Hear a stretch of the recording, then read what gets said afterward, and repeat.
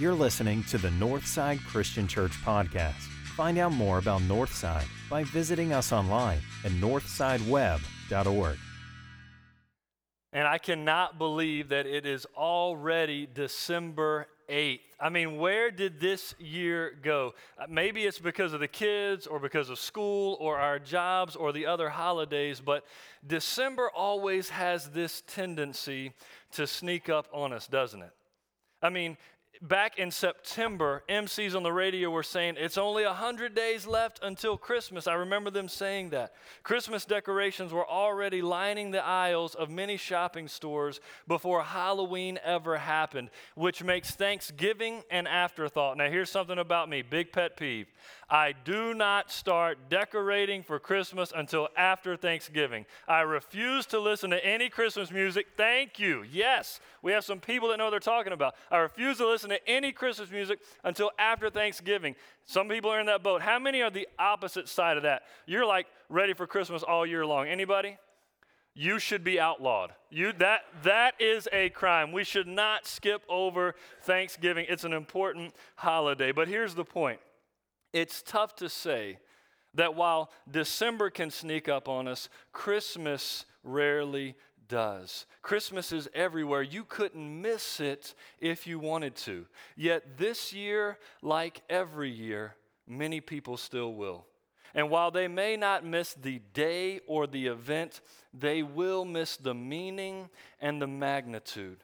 In America, because we are so caught up in the hustle and the bustle and the shopping of the season, many people miss the truth of Christmas, and I don't want you to be one of them. So today we begin a brand new series called Hometown Christmas, and over the next few weeks, we're going to imagine Christmas Eve in Jesus' day from different hometowns. What was going through the minds of the people in Rome that first Christmas Eve? What was it like in Jerusalem? Did anybody even notice in Bethlehem? And what does this special night mean for you and I today in 2019 in Medina County? You see, for everyone who places their faith in Jesus, the night before Christmas, it should be a time of great anticipation. It should be something we look forward to every year, not because of what we're going to wake up and unwrap the next morning, but because of what we've already been given through the grace of God, which is Jesus, his one and only Son. That is what Christmas is all about. And you're going to hear that same message over and over again so you don't miss the point. If you've got your Bibles, go ahead and open up and turn to Luke chapter 2. Luke chapter 2, you're going to have the passage on the screen, or you can use your phones and use the Bible app that you prefer. But this is the story of Jesus' birth from Luke's perspective, and you may be familiar with it, but I just want to read the first 7 verses of Luke chapter 2.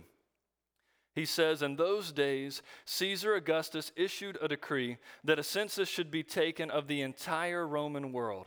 This was the first census that took place while Quirinius was governor of Syria, and everyone went to their own town to register. So Joseph also went up from the town of Nazareth in Galilee to Judea, to Bethlehem, the town of David, because he belonged to the house and the line of David. He went there to register with Mary, who was pledged to be married to him and was expecting a child. While they were there, the time came for a baby to be born, and she gave birth to her firstborn, a son. She wrapped him in cloths and placed him in a manger because there was no guest room available for them." So in verse 1, Luke mentions the entire Roman world. And today, I want us to think about that very first Christmas in Rome. It was the most important, most powerful, and largest city of the day. It's comparable to Washington, D.C. because of all the many influential decisions that were made in Rome. And as major influencers for the rest of the world, I wonder what was going through the mind of the Romans that first Christmas Eve. What was going through the minds of the Romans that first Christmas Eve? Honestly, I have no idea. I couldn't begin to tell you what they were thinking about. However, I can tell you what they weren't thinking about. They were not thinking about Jesus. He wasn't even on their radar screen. The best word to describe the Romans that first Christmas Eve would be oblivious. Oblivious. They were completely unaware of what was about to happen and who was leaving heaven to come to earth to live with them.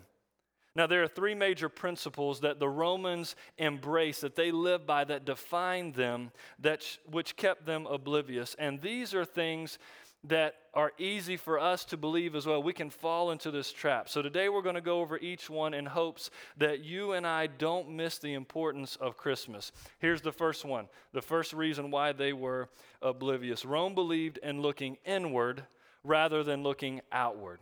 They looked inward instead of outward. You see, Bethlehem, the town where Jesus was born, it was approximately 5,000 miles away from the city of Rome. And back in that time, what happened in Bethlehem stayed in Bethlehem. Not because it was like Las Vegas, but because it was such a tiny blip on the map, hardly anybody even knew about it. Many people may have heard about this Jewish idea of a Messiah, but in Rome, they didn't believe stuff like that. They already had a strong, competent ruler in Caesar Augustus. The Romans either didn't know about or they completely ignored what the prophet Micah said hundreds of years earlier. Micah chapter 5 verse 2, he says, "But you, Bethlehem, though you are small among the clans of Judah, out of you will come for me one who will rule over Israel, whose origins are from of old, from ancient times." So why would Rome be thinking about a prophet's prediction hundreds of years before about this future king of the Jews? Besides, what could this new ruler possibly have to offer them that they didn't already have? They already had everything. They had money. Rome had culture. They had recreation. They had the best food. They had the best clothing. They had power. Rome literally had it all. The Romans were oblivious that a new king was coming because they were looking inward. They were not looking outward. And honestly, that is a trap that you and I can easily fall into today. In this age of social media, it's very easy to get consumed with ourselves rather than others. And I love what Pastor Craig Groeschel has to say about this inward focus that we tend to have. He says, so many people are living for likes while longing for love. So many people are living for likes while longing for love. All we care about is how many people liked that picture we posted to Instagram. How many people shared our message on Twitter? How many people laughed at the comment we made on Facebook? That's what we care about. That's what drives us. We live for likes while we long for love. It's all about me, an inward focus, this gratification of self that each one of us yearn for. And please understand that this doesn't make us bad people. It doesn't make us bad people to long for love. It just means that we are distracted people looking in the wrong direction. And you know what? That's exactly what the devil wants. He wants you and I to be distracted people looking in the wrong direction. Inward should not be the focus. Outward should be where we're looking at other people. And you don't have to look hard or long to see hurting people all around you.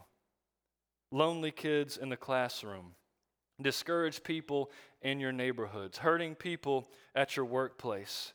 Because the truth is, brokenness exists everywhere. It exists right here in Medina as well. But yet, it's easy to get caught up in looking inward and become oblivious, completely unaware to what the needs are of others, especially during this month of December when we have all these different distractions that consume our time and our thoughts. So here's a challenge for you. I simply want to challenge you to be aware of others' needs. Say it with me. Be aware of others' needs.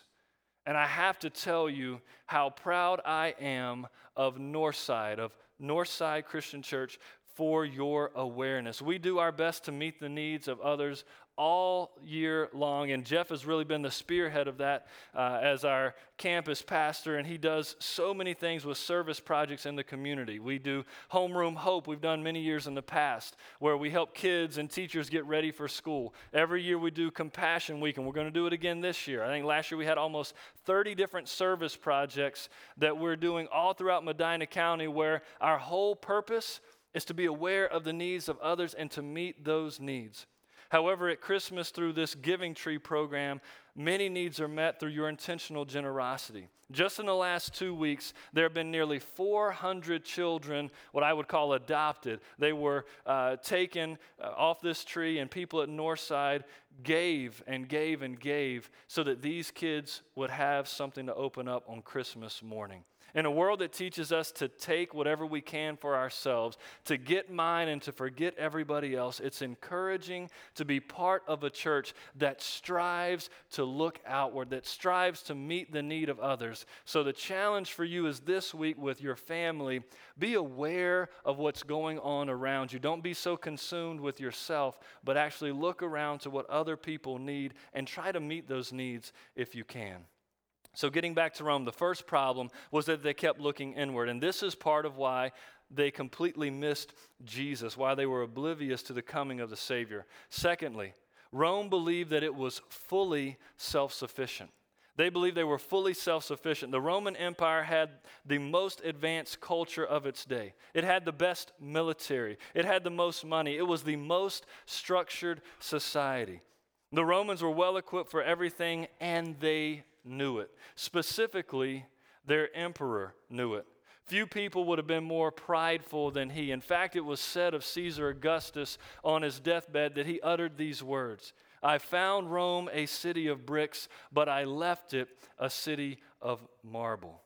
That gives you some idea to his ego and how large it was, but also the ego of most of the Roman society. They would brag about their work. They would brag about their accomplishments. They would brag about all the things which to them they caused to make happen. They caused to take place.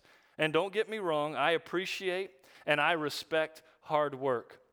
When someone uses their talents and abilities to do something amazing and gives God the credit and the glory, now that's awesome. That's good. That's how it should be.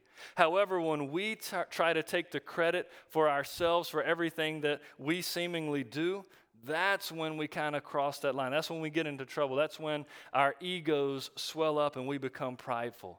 And it makes us twice as bad when we humble brag. You guys know what I mean when I say humble brag? Some of you are laughing. All right, if you don't know what that is, the humble brag is when someone shows false humility mixed with some self-promotion and this woe is me attitude. This humble brag, it was popular just a couple years ago. Somebody came up with it, and you can hashtag humble brag, and you can see all these funny things. Well, I read an article recently about the top 50 best humble brags, and I wanted to share 3 of them with you. I thought they were funny. Singer Joe Jonas from the Jonas Brothers, he wrote this: "Totally walked down the wrong escalator at the airport from the flashes of all the cameras. Go me." Seriously? Like, you're celebrating the fact that you walked down the wrong set of escalators because you're so popular, all the cameras blinded you. Yep, you're awesome. Go you. Baltimore Ravens running back Mark Ingram tweeted, "I'm supposed to be in LA at the BET Awards today, but I have to keep training. .. Hashtag sacrifice." I'm not sure that missing your multi-million-dollar contract to be at an award show qualifies as a sacrifice. But maybe I'm wrong. I could be wrong. And this is the best one. Actor David Hasselhoff. And y'all remember him? Knight Rider. I never saw the originals. I saw some reruns. All right. He tweeted this: "It's an evening with the Hoff." First of all, he referred to himself in third person. That's weird. "Britain's Got Talent, followed by my life story on Piers Morgan. Hopefully, you won't get sick of me." I hate to tell you, David, that happened about 20 years ago.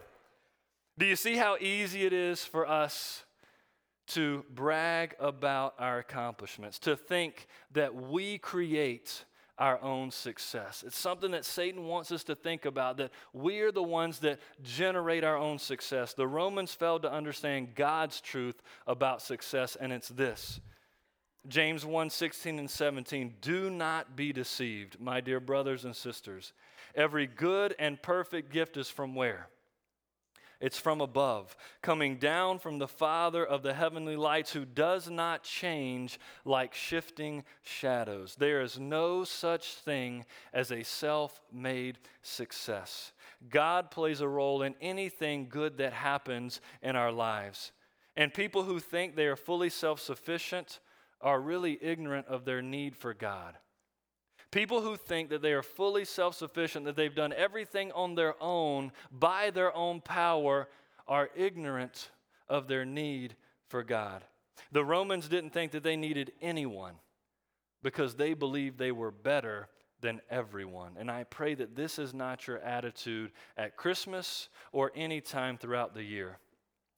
Last week, Jeff challenged everyone, as I challenged everyone back in Wadsworth, to take a ping pong ball and to pray for someone, to invite someone to church, to share your faith with someone. Did anybody do that this week? I know you have, because I've seen a lot of ping pong balls in the fish tank. Yeah? Well, if you missed it, there are extra ones out there, and we just want to encourage you. Take 1 or 2 or 3 as you leave, and this week, if you invite someone to church, if you share your faith with them, write their name on the ping pong ball, bring it back, put it in the fish tank, and repeat that process. Our goal is to try to fill that fish tank by Easter at least one time, and I know we can do that. Wadsworth has one as well. So maybe this week you shared your faith with someone. You wrote their name on the ping pong ball, but it didn't go as planned. Maybe their response to you was this: look, Eric, I don't need Jesus. My life's great. I don't need Jesus messing with my fill in the blank, my finances, my family, my future. What they really mean is, I don't want Jesus, because I know he's going to be the killjoy at the party. He will cramp my style at work. He will mess up the way I handle my finances. Jesus will change the way I view my relationships, the way I view my parenting, the way I view my marriage. I don't want him because I am much better off just as I am. Has anybody ever said that to you? That's a person who's living for now and looking inward instead of living for eternity and looking outward. And it's important for us to understand that Jesus will absolutely influence every area of our lives if we choose to recognize him as our Lord and Savior. Lord actually means master, and master implies a relationship.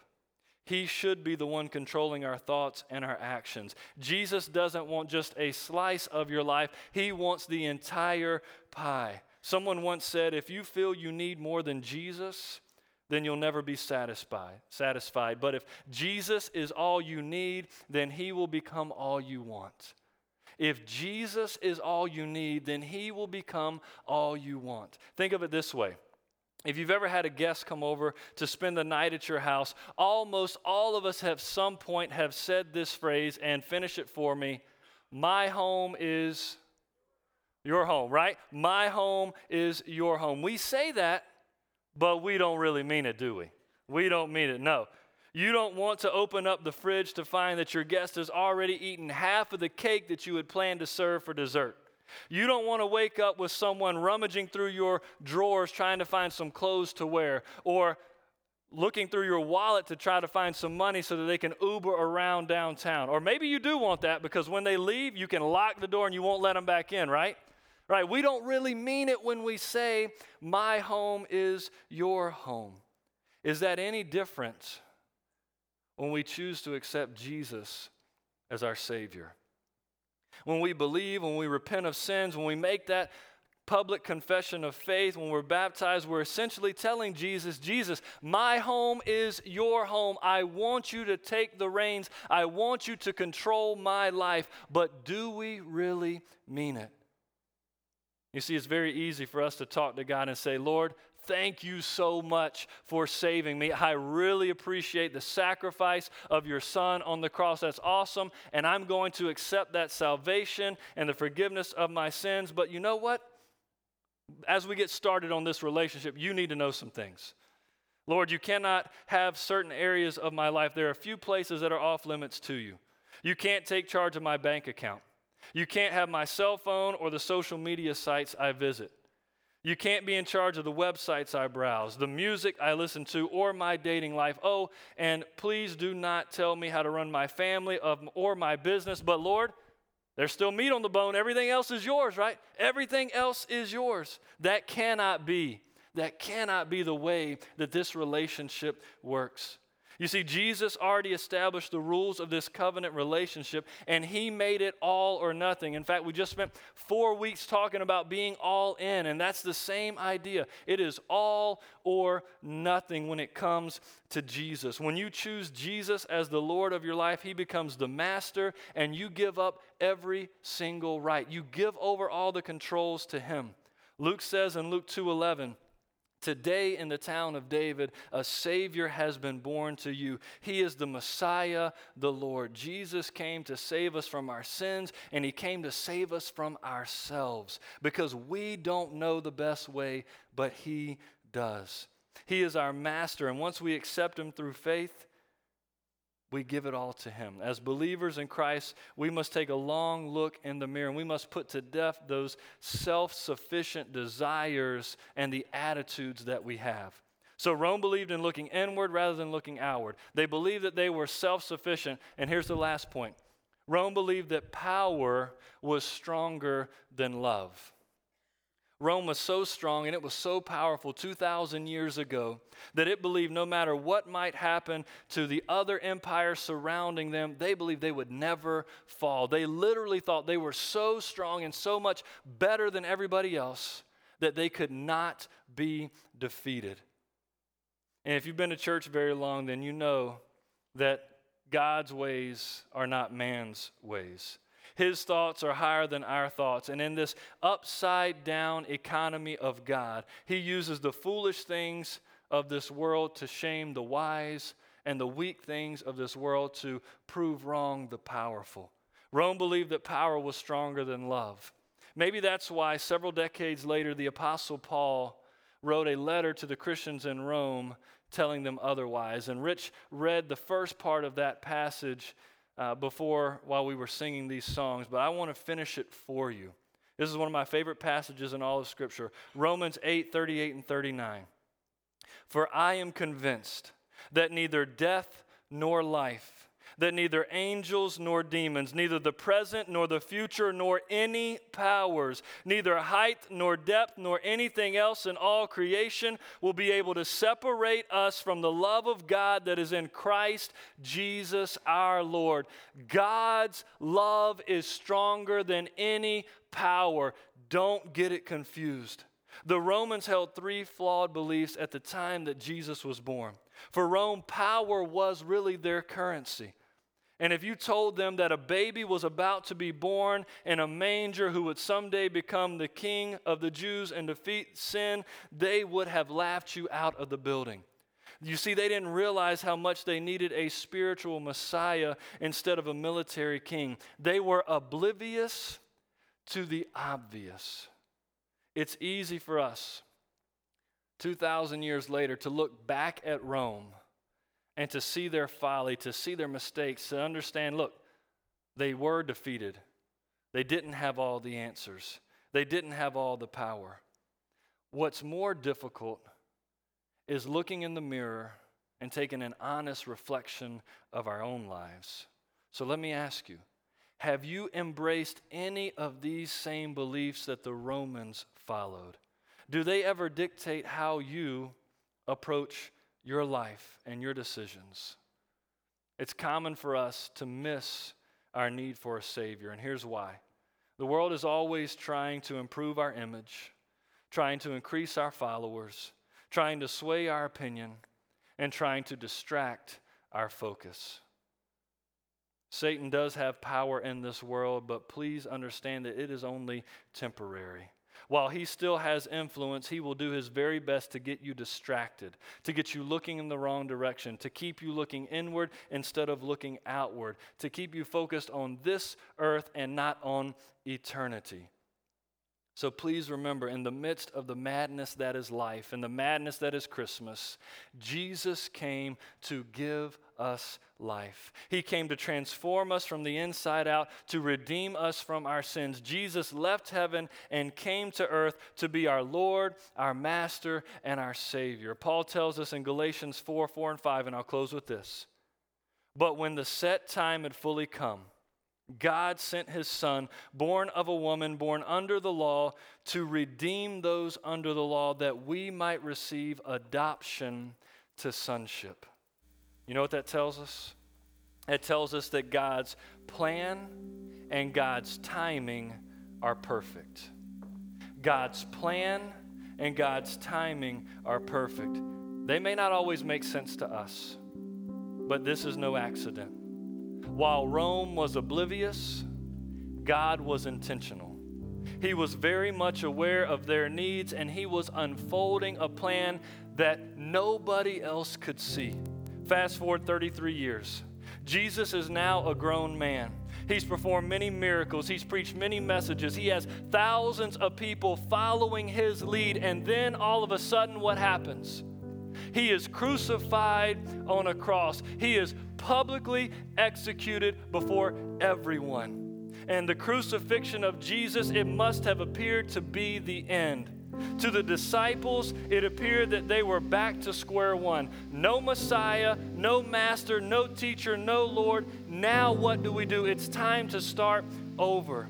But what seemed on the surface as a demolition project was really a construction project designed by God to save the world. Because 3 days later, Jesus walked out of that grave.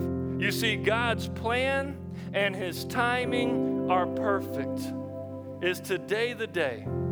Is today the day that you accept Jesus through faith? That you receive his redemption, that you become adopted into his family as one of his children. Please, please, please do not be like the Romans. Do not be oblivious to the obvious. And the obvious is that you are a sinner in need of a Savior. Jesus is that Savior. Don't leave here today missing the meaning and the message of Christmas. Jesus came as a baby, but I promise you, he left as a resurrected king, and he is preparing a place in heaven for you right now if you would just accept him. So we're going to stand and we're going to sing this song. And if you have that decision to make, if you want to place your faith in Jesus, I'll be up here. Jeff can come. We can talk to you about that. Or maybe you simply just want prayer for encouragement, because you've kind of been lost in all this chaos and your focus has been distracted and you want to reconnect with Jesus. We would love to pray for you right now. So whatever decision you have, come forward as we stand and sing this invitation song.